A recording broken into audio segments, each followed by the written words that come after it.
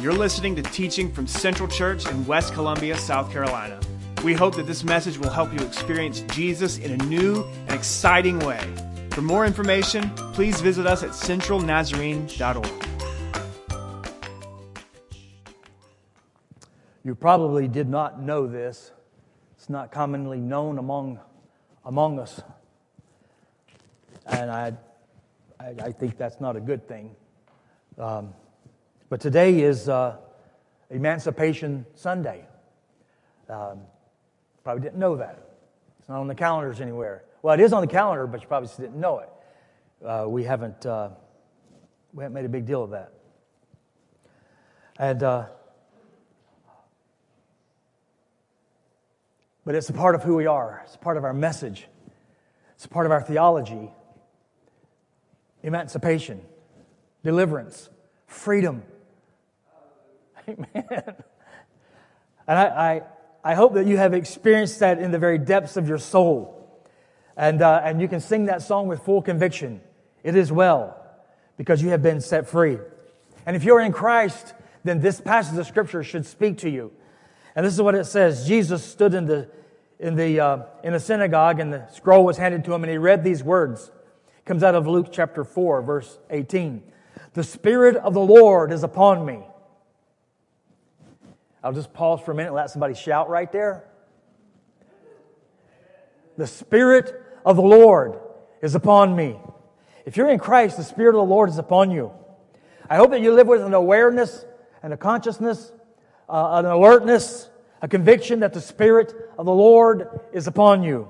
And if the Spirit of the Lord is upon you, He has anointed you. The Spirit of the Lord rests upon you so that you might be anointed to do His acts of service. And part of His acts of service is this, to proclaim good news to the poor.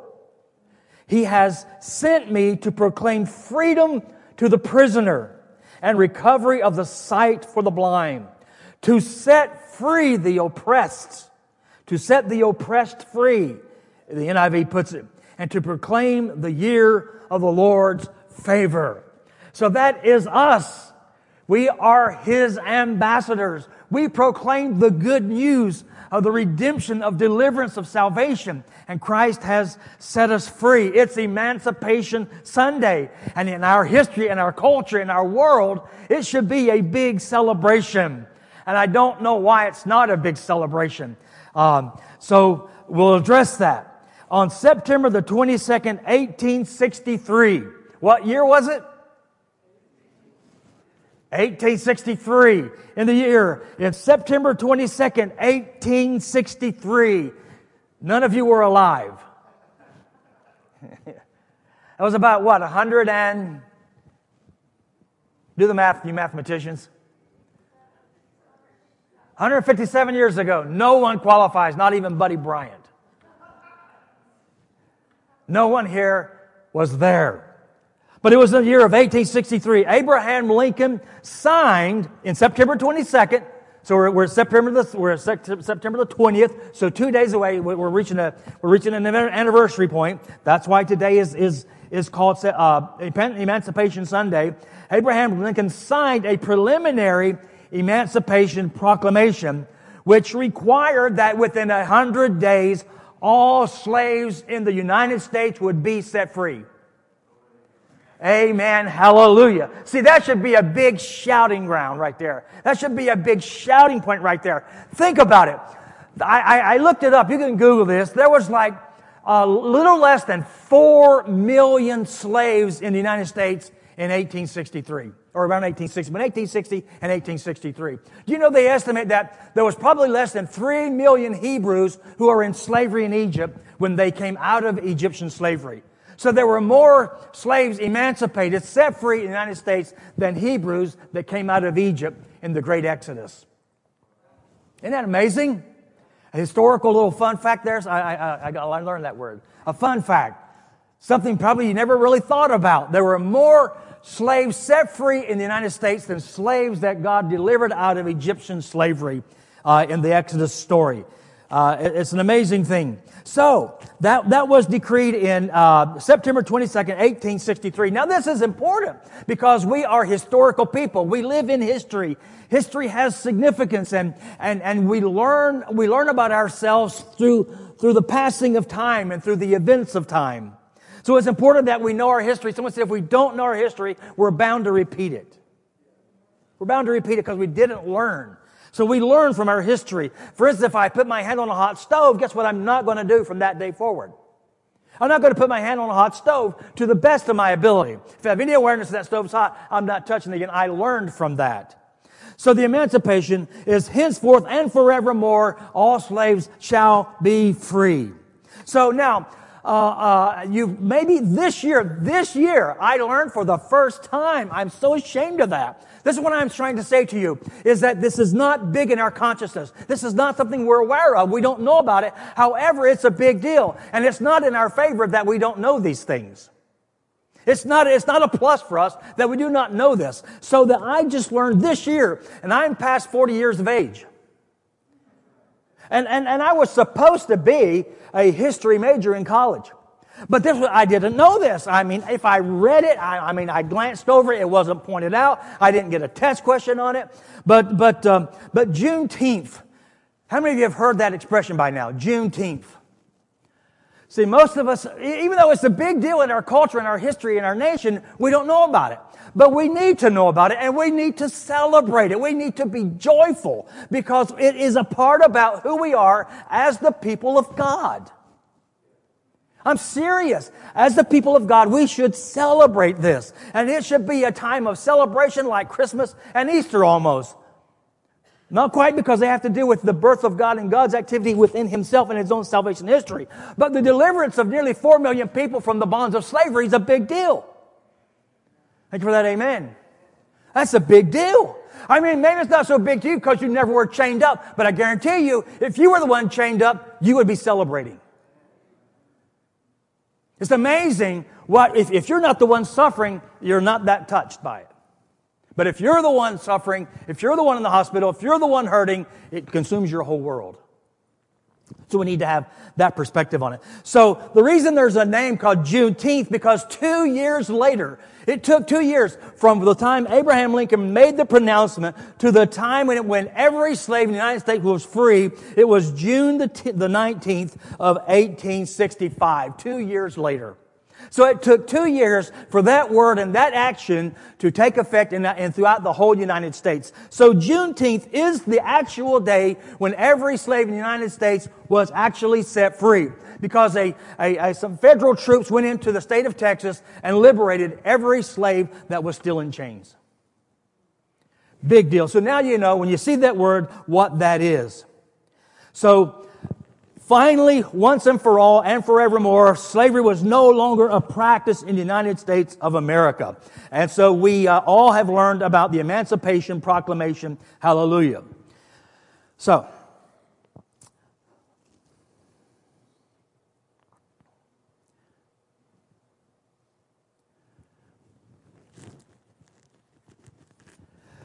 what's sad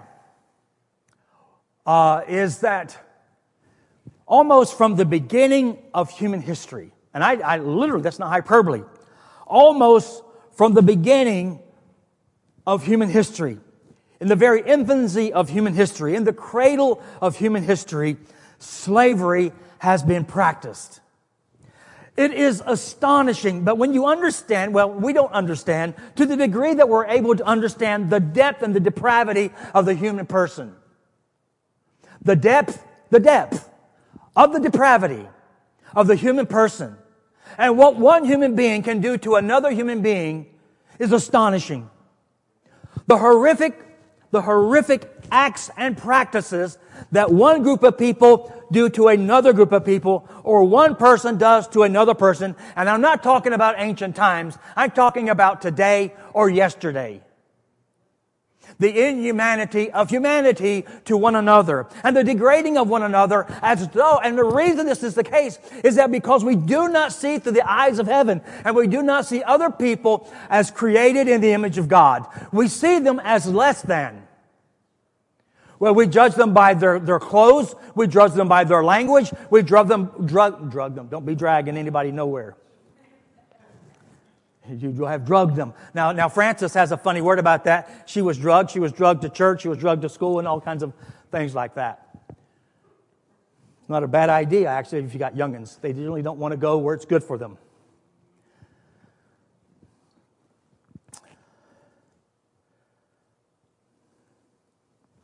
So the practice of slavery has been a part of the human experience from its very beginning. You are hard-pressed. I'm talking about, for instance, like if, and I don't know the exact time frame, I'm just coming up with a number. Say like if human history was about a 6,000 year span of time. Do you realize that from the beginning of human history to this point, and if it was 6,000 years, I'm not saying that it is, I'm just saying if you just put a number out there, there would have been the practice of slavery throughout the world for 5,800 of those years on every planet, on nearly every people group. From Asia, from Africa to pre-European North America to Africa. It doesn't matter where you go. Humans enslaved other humans from the cradle of human history. It is so sad that is the case. Did you know that? Did you understand that? The debasement of human history. The debasement of the human person throughout its entire history. And we're going to say more about this next week, only it'll be from a different angle. So you're hard-pressed to find a people group where that did not practice. In fact, in Rome, in Jesus' day, it is said that it is high of the population of Rome, and the time of Jesus, it fluctuated between a third and 1/2 of the population of Rome in Jesus' day were slaves. I mean, the enslavement of people and of humans throughout our history is deplorable. And it has been that way throughout most of the history of humanity. On every continent and among every people group, you are hard-pressed to find the absence of slavery. Now, think about this. Slavery has been practiced, and we're sticking with my numbers for the sake of just having numbers to work with, 5,800 of human years on all planets, on all continents, and among all people groups. And you're hard-pressed to find, you can't find a continent, you might could find a people group that did not happen. I don't know of them, but you probably could find one if you looked. But it was largely practiced all over the world and in barbaric kinds of ways. And it wasn't until the early 1800s. Now think about this. From the beginning of human history, all throughout the various people groups and history and armies and nations and rising and falling of nations, there's this practice of human, and it wasn't until the 1800s, which was not that long ago, thinking in historical terms. Please, think about this. Like we talk about the Holocaust. It wasn't that long ago. I mean, you can look at news clips from just in the last 3 months, and you can see barbarism practiced in horrific ways. It's astonishing. But the degradement of the human person outside of the grace of God is incomprehensible. In fact, I think it was Jeremiah the prophet said that the wickedness of the human heart and mind is inconceivable. It can't be known. It's that depraved. Outside of the grace of God. But along about the time of the early 1800s, and it actually preceded that, but it began to be formed and articulated and written about and argued about, is that there was this abolitionist movement that began to spring up. In Europe, in the regions where Christianity were expressed in a national kind of sense. So as far as I can tell, and this is a week study, so I mean, it'd take a whole semester to write this. But looking and researching and writing and thinking, it was in 1804 that the first nation, as far as I can tell, you might could find another one, but it's not going to be that far off. But as far as nations in the world who put it down in paper, who made it law that you could not have slaves in this nation, was in Denmark. In 1804. As far as I can tell, it was the first nation on the planet who said you cannot have slaves in this country. And then about 4 years later, I think it was 1807, that's 3 years, then Great Britain established a law that there could no longer be slaves in Britain or in its colonies. So that did a lot toward then helping shape the American conscience, which you know some more of that story, because we began to have debates and arguments which sprang forth in a civil war which killed hundreds of thousands of men and women. Bloody, bloody battles in the Civil War.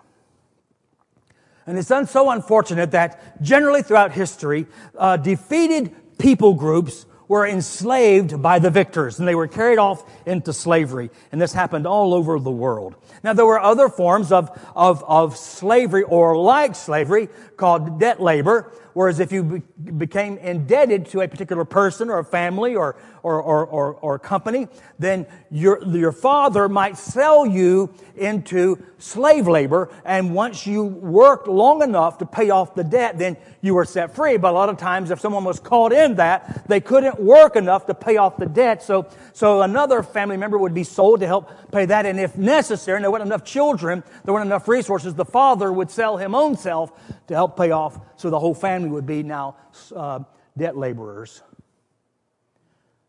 Just put yourself in the shoes of those who have. That was the experience of many human beings throughout history. Even in Asia, what we now call Russia, before it became like Russia and the Soviet Union, there was the practice, and you remember reading about this in your history books, the serfs who served landlords, and they were like slaves. They worked and they served and they gave their crops to the landlord, and many of them, their children suffered. They could be killed for the slightest of infractions, imprisoned, and it was just horrible life for so many people who lived before we did. So, at least in the Christian countries of Western Europe and now in the United States, slavery is illegal. There are places in the world where it is not illegal, even this very day. And our whole theology is built on the idea of emancipation. This is why I don't understand why it's not been a bigger deal for us historically, because our whole theology is about emancipation, to be set free from. We sing about it. My chains are gone. I've been set free. But we don't put it in a historical context. We think about it in abstract theological kinds of concepts, and we don't realize the reason we sing that is because there are thousands and thousands, 100,000, millions of people who actually were chained up as slaves. And the reason we sing about that is because we know historically chains have been broken off and we've been set free. And that's a big deal. So it should be a big deal for us, and it'd be something we should celebrate. It should be a big deal in our lives. It's a turning away from. It's repentance when the proclamation of emancipation. It's kind of like a repentance. It's a turning away from. It's what the idea of repentance is. It's a turning away from.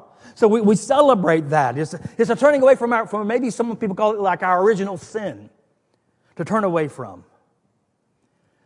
So maybe, I was just thinking, if we in the church had made a bigger deal of it, if we had celebrated that, if we had like we don't know about it historically. We kind of have a vague idea of it. But if we in the church who understand what emancipation is, who sing about being free, who sing about being liberated, who talk about having a new life and a new start, if we had made a bigger deal of it, I wonder if maybe our land could be far along, if not completely healed by now.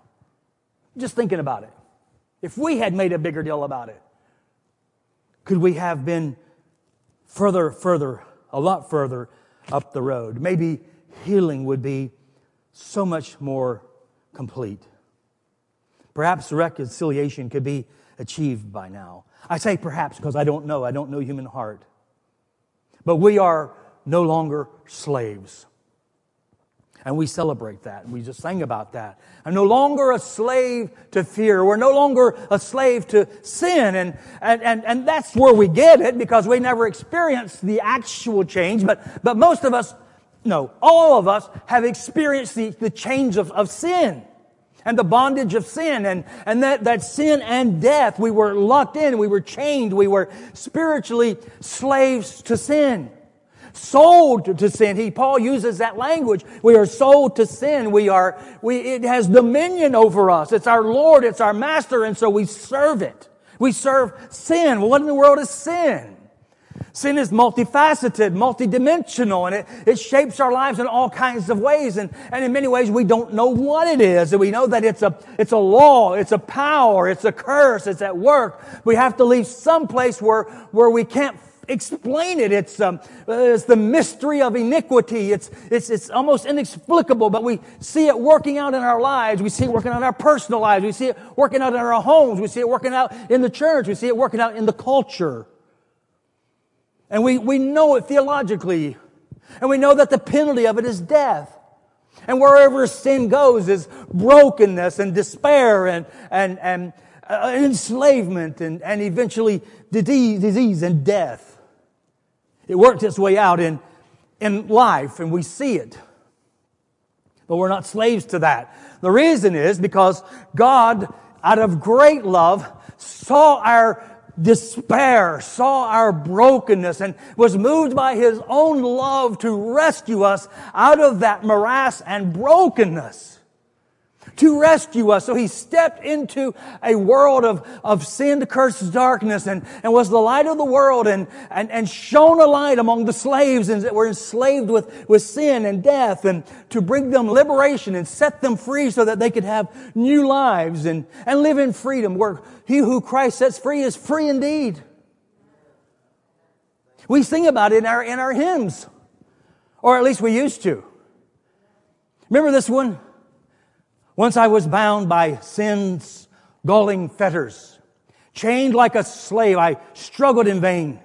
But I received a glorious freedom when Jesus broke my fetters in twain. Glorious freedom, wonderful freedom, no more in chains of sin I repine. Jesus, the glorious Emancipator. Now and forever, He shall be mine, because He is the liberator. He is the rescuer. He breaks the chains and He changes our lives if we'll let Him. If we'll let Him. He swung open the doors. He broke the chains. He speaks and light appears. Through the power of the cross and the shed blood of Jesus, you have been provisionally set free. The entire created cosmos has been set free from the curse of sin and the power of sin and the dominion of sin. The prison doors have been swung open wide, and liberation has been pronounced, and the bonds of sin and of death have been broken. Paul talks about that.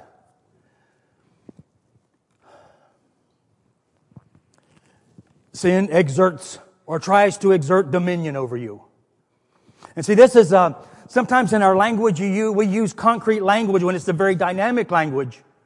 And sometimes we're trapped by that, we're ensnared by that. And what I mean by that is, before I go there, let me give you this hymn of Wesley. It's one of my favorite hymns of all.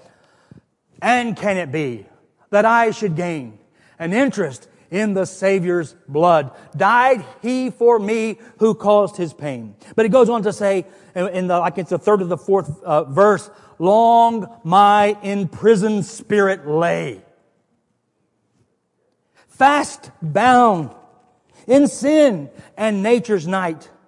But Thine eye diffused a quickening ray. I woke, the dungeon flamed with light.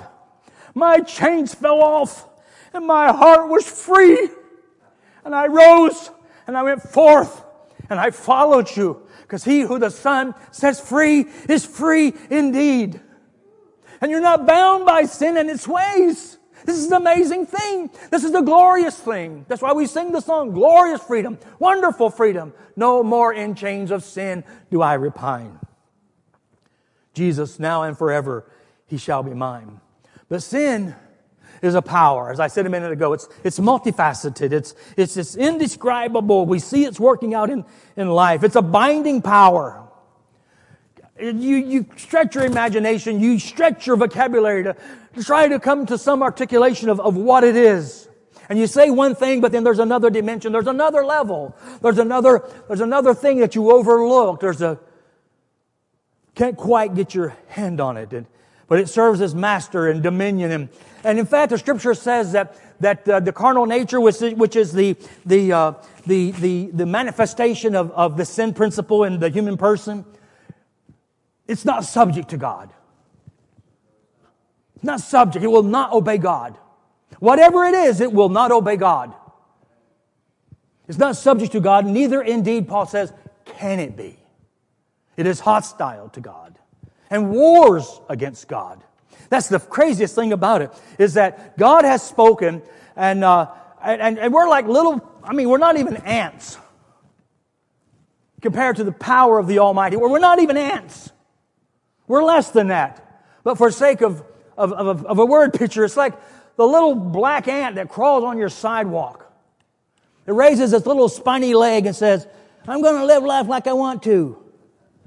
And all God has to do is like blow. You don't have to blow, and you just think it, and you're like a vapor. But see, this principle of sin, the law of sin, the dimension of sin that is at work in the world and work in you and I, will not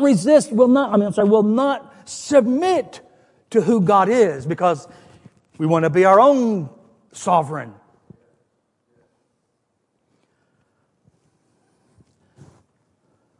Very good. So, the Scripture says, whatever this thing is that we call sin, and it's much deeper than lying and cheating and stealing. That's just manifestations of it. And those things that we call sin are the manifestations of sin, but it's much deeper than that, and this is where we need to go. Because if we don't deal with that, it's still going to manifest itself in various kinds of ways. Because we have to go to the heart of the matter, and only God by the Spirit can deal with it. You can't deal with it. You can't master it. You are, the little ant thing? You're less than that. And the cosmic powers that be, you're less than that. And we have lost the art of the spiritual discipline. And so we walk around so puny, so weak, and so frail, while the power that raised Jesus from the dead is at work in the world and is to be at work in you, so that you are an overcomer, you are a conqueror, not in yourself, but through the power of the Spirit of Jesus that is alive in you. So the Scripture says, you're not just trying to discipline yourself so you'll be a better person. Thank God that you use some discipline to be a better person. I appreciate that. But that's not going to deal with the core of the issue. The Scripture says this thing called sin, which manifests itself in a incarnated in flesh and blood, has to be put to death. Has to be put to death. And see, when I say dead, then things that are dead don't come back alive. So we have to be careful about our language, so things that are dead don't come back alive. So we're like, well, I put that to death like last week, and there it is again. Because it's dynamic. It's not concrete language or concepts. It's dynamic concepts, which means there's life to it. It's like the root from the tree that you dug up, and you cut it down, and you pulled the root out, and you went out next spring, and here comes a little sprig, and you go, where did that come from? I cut that down. I had that root dug up. Where did that come from? Well, there was a little piece still down in there. And the Scripture says, be careful. Be on your guard, lest a little root of bitterness spring up. Be on your guard, because there it is. It's down there. See, there's a sin principle. It's a law at work on the earth. And it touches your life, and it's in the entire created order. So if you're not on your guard, if you're not in the Word, if you're not practicing spiritual disciplines, you're not setting before the Lord. Who does that? Set before the Lord and wait for Him. We don't do that. We wait on the TV to come on. We wait on the computer to boot up. We wait on the store to open. We wait on the groceries to be delivered. We don't wait on the Lord. But they that wait upon the Lord shall renew their strength. Sorry for hollering. And they will mount up like little tiny biddies peeping around, just hoping they don't get stepped on. Barely can make it. But oh God, I'm holding on. No, that is not us. That is not what we're supposed to be. They shall mount up with wings like sparrows, waiting for the hawk to come and take them out. Wings of eagles, and they shall walk. Don't you? Maybe you didn't. But man, see, when I was a sinner, my sermon is going to just get completely blown up. So just pray for grace, okay? I'll pray for you for grace, and you pray for me for grace. I'll do the best I can. Don't you remember when you went to church, and as a sinner boy, 14, 15, 16, 17 years old, I almost hated it. Not because I didn't want to sit there, because the saints of God would be mounting up. And they would be roaring like lions. And they would be praying fire down from heaven and conviction on my sinner heart. And I would figure out a way to get out of there if I could, if my mom and daddy weren't watching. Because I didn't want to experience the conviction. Because I would be under conviction because I knew who I was and what I was doing, more who I was not lined up with the King of Heaven. And I wanted to rule my own world and not be subject to Him. But thanks be to God, my stubborn will finally yielded. And I can say from that moment until this moment, I will be thine and thine alone. Yes. Yes. So it has to be put to death. Now, the reason I had this come out here is because I wanted to show you something. Because sometimes people are visual learners, and some are auditory learners, and some don't learn at all. But, just had to throw that last piece in there. So I wanted to try to illustrate in a visual kind of way, and I'm borrowing this from Martin Luther, the Reformer, which you've probably heard 100 times, but sometimes we need to be reminded. So, okay, like how many of you had Psychology 101 in your college and whatever? So you came up, you were introduced to this word. Can you read that? Id, the id. The id. See, in Psychology 101, I learned we all have the id. Well, I don't know what in the world. What really I interested in the id? I was interested in getting out of there, but Psychology 101, you learn that the human person is at the very core of his or her being is the id, and what I discovered is that the id is just a German translation of the English word it. You're an it. I didn't know that, but that's so it. So we have to leave room for even psychology, even secular psychology. We can't quite get there. We know there's something there, and we call it the id, but it's an it, and it's multifaceted, and there's all kinds of strata in there, and once we think we have something figured out, there's another one pops up, and like, oh my goodness, we didn't know. So what the Scripture does is call it, can you read that? Self. So psychology pretty much says the same thing. The self, the it, or the id. It doesn't matter. It's saying the same thing at the core of your being. So this is what happened. So God made us in right relationship with Him. That's what that's supposed to signify. I'm in alignment with God. God and I are on good terms. But what happened in the curse, and I hope I can do this in a way that's understandable. This is what happened. This is why we're messed up. This is why every human being is messed up. This is why we have to practice grace, because you are not the only one that's not messed up. I tell people that sometimes. I'm the only one. And everybody knows better than that. So this is what the principle or the law of sin did. It took this and turned it into this.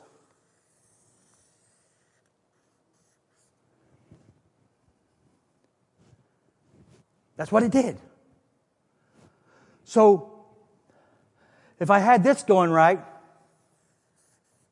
that made this go right. I didn't mean to draw a cross, but it just kind of showed up. If my perpendicular relationship is good, my horizontal relationships are so much more improved. You know why? Huh? Yes, we could leave it at that because that's God's plan. That's how He designed it. But when I follow the way of the curse,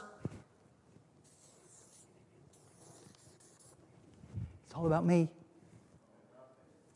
So if I get angry, you just cross the line, brother and sister. And you're going to pay a price.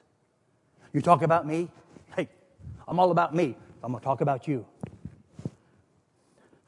And I see hummingbird cake.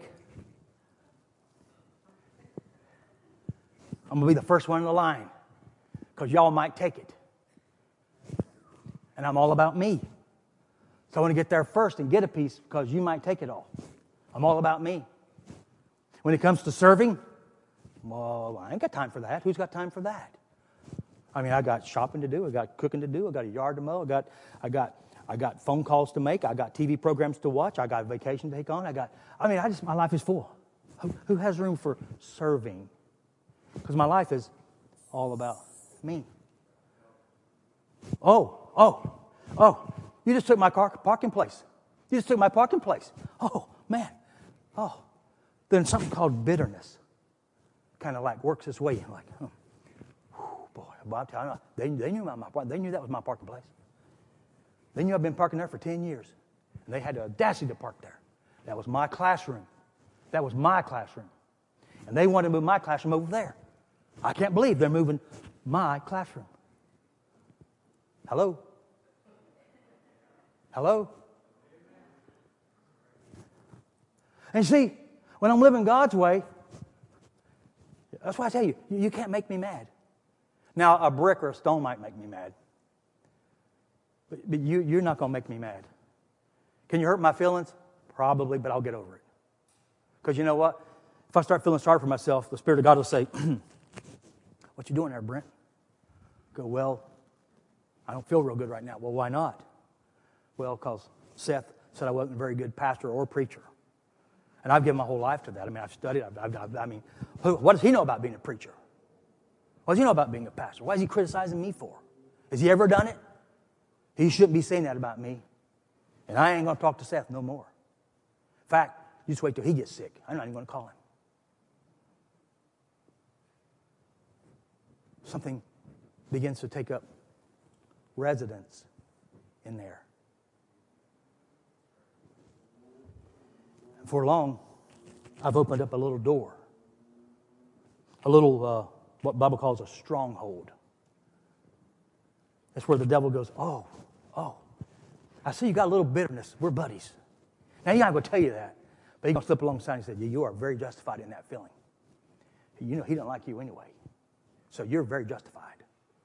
And so I wouldn't even, in fact, I'd do something. I wouldn't give any money. I wouldn't help. I wouldn't serve. In fact, I would do everything I can to make sure he's not there. Because you and I, hey, we're good in this. So not only that, but his wife, she don't like you either. So let's just say something about her too. And don't ever speak to her when you see her. Don't give her any compliments. Just don't do that. Let's make them pay. Okay, yeah, we're good. I mean, they deserve it anyway. And so what happens is we give a opening door to the enemy. And he's smarter than you are. He's trickier than you are. He's more crafty than you are. His arguments are stronger than your arguments. So how are you going to do? What you going to do? Here's what you do. Thy word have I hid in my heart, that I might not sin against you. Because see, your sin isn't against me. I'm not your Savior. I'm not your King. I'm not your judge. I'm just Brett, a broken vessel. But I belong to God. And I'm created in His image. But guess what? So are you. So I can't work against you. I can't hold bitterness against you. I can't hold you into account. Because I didn't die for you. I didn't save you. You don't belong to me. You belong to him. So what happens is the Spirit of God comes along and says, sin, the principle of sin comes and starts pushing.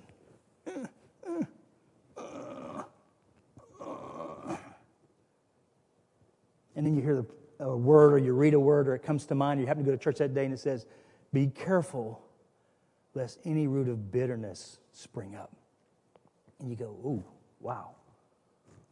The Spirit of God says, I think I see that right there. And what you do in response is you go, I'm not yielding to that.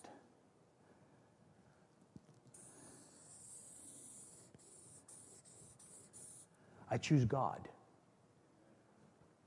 Did it hurt? You're a human being, aren't you? Probably stung a little bit.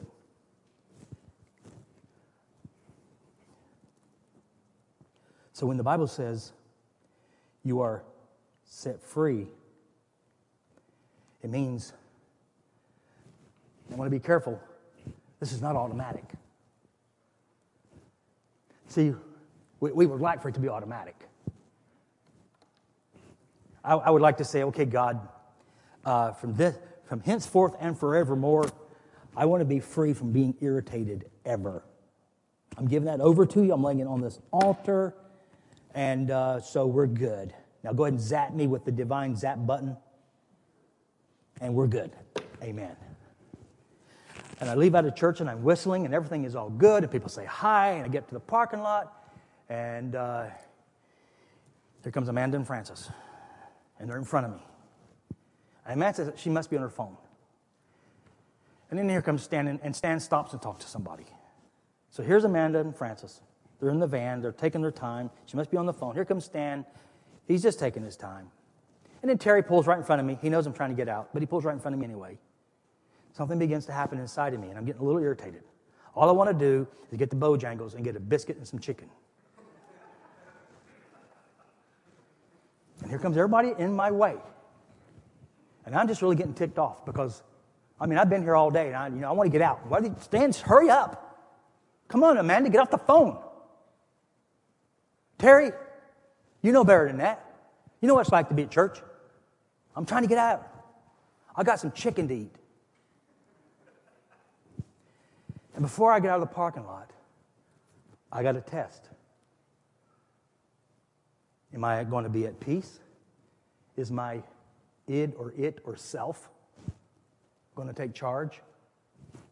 Or is the Spirit of the Lord going to say something along the line, they that wait on the Lord shall mount up with wings of eagles. They shall walk and not get weary. They run and not faint. I think you can make this 2 or 3 minutes and not blow up your id. Okay. The thing about it is, see, no one else, I may be smiling. Yeah, I wish they'd hurry up. I'm ready to get out of here. Hey, everybody, hey. Yeah, it's me. I know go ahead and tell me it's a good sermon. A little long, but a good sermon. Go ahead. Get out of my way. See, you don't know what's going on, but the Spirit of God and myself know what's going on. And only me and God is going to work this out. So God knows exactly what's going on. He is discerner of the heart and the intents and thoughts of the heart.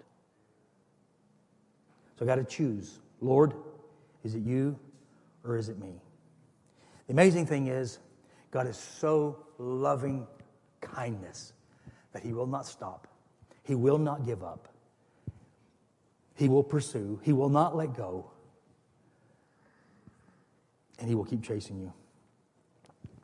Let me just finish this, because I know there's some chicken to eat. Let me just wrap it up with this. Even though Abraham Lincoln issued the Proclamation of Emancipation, it was 2 years later before the final slave was set free. I read a story just this week of a Japanese soldier who did not get the news that the emperor had signed a peace agreement with the United States on September the 2nd, 1945. For 5 years, he hid out in the Philippine woods, the woods of the Philippine Islands.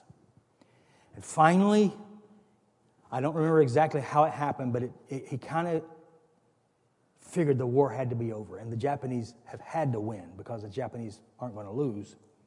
And somehow he made his presence known, only to understand that he did not have to hide in those woods for the previous 5 years.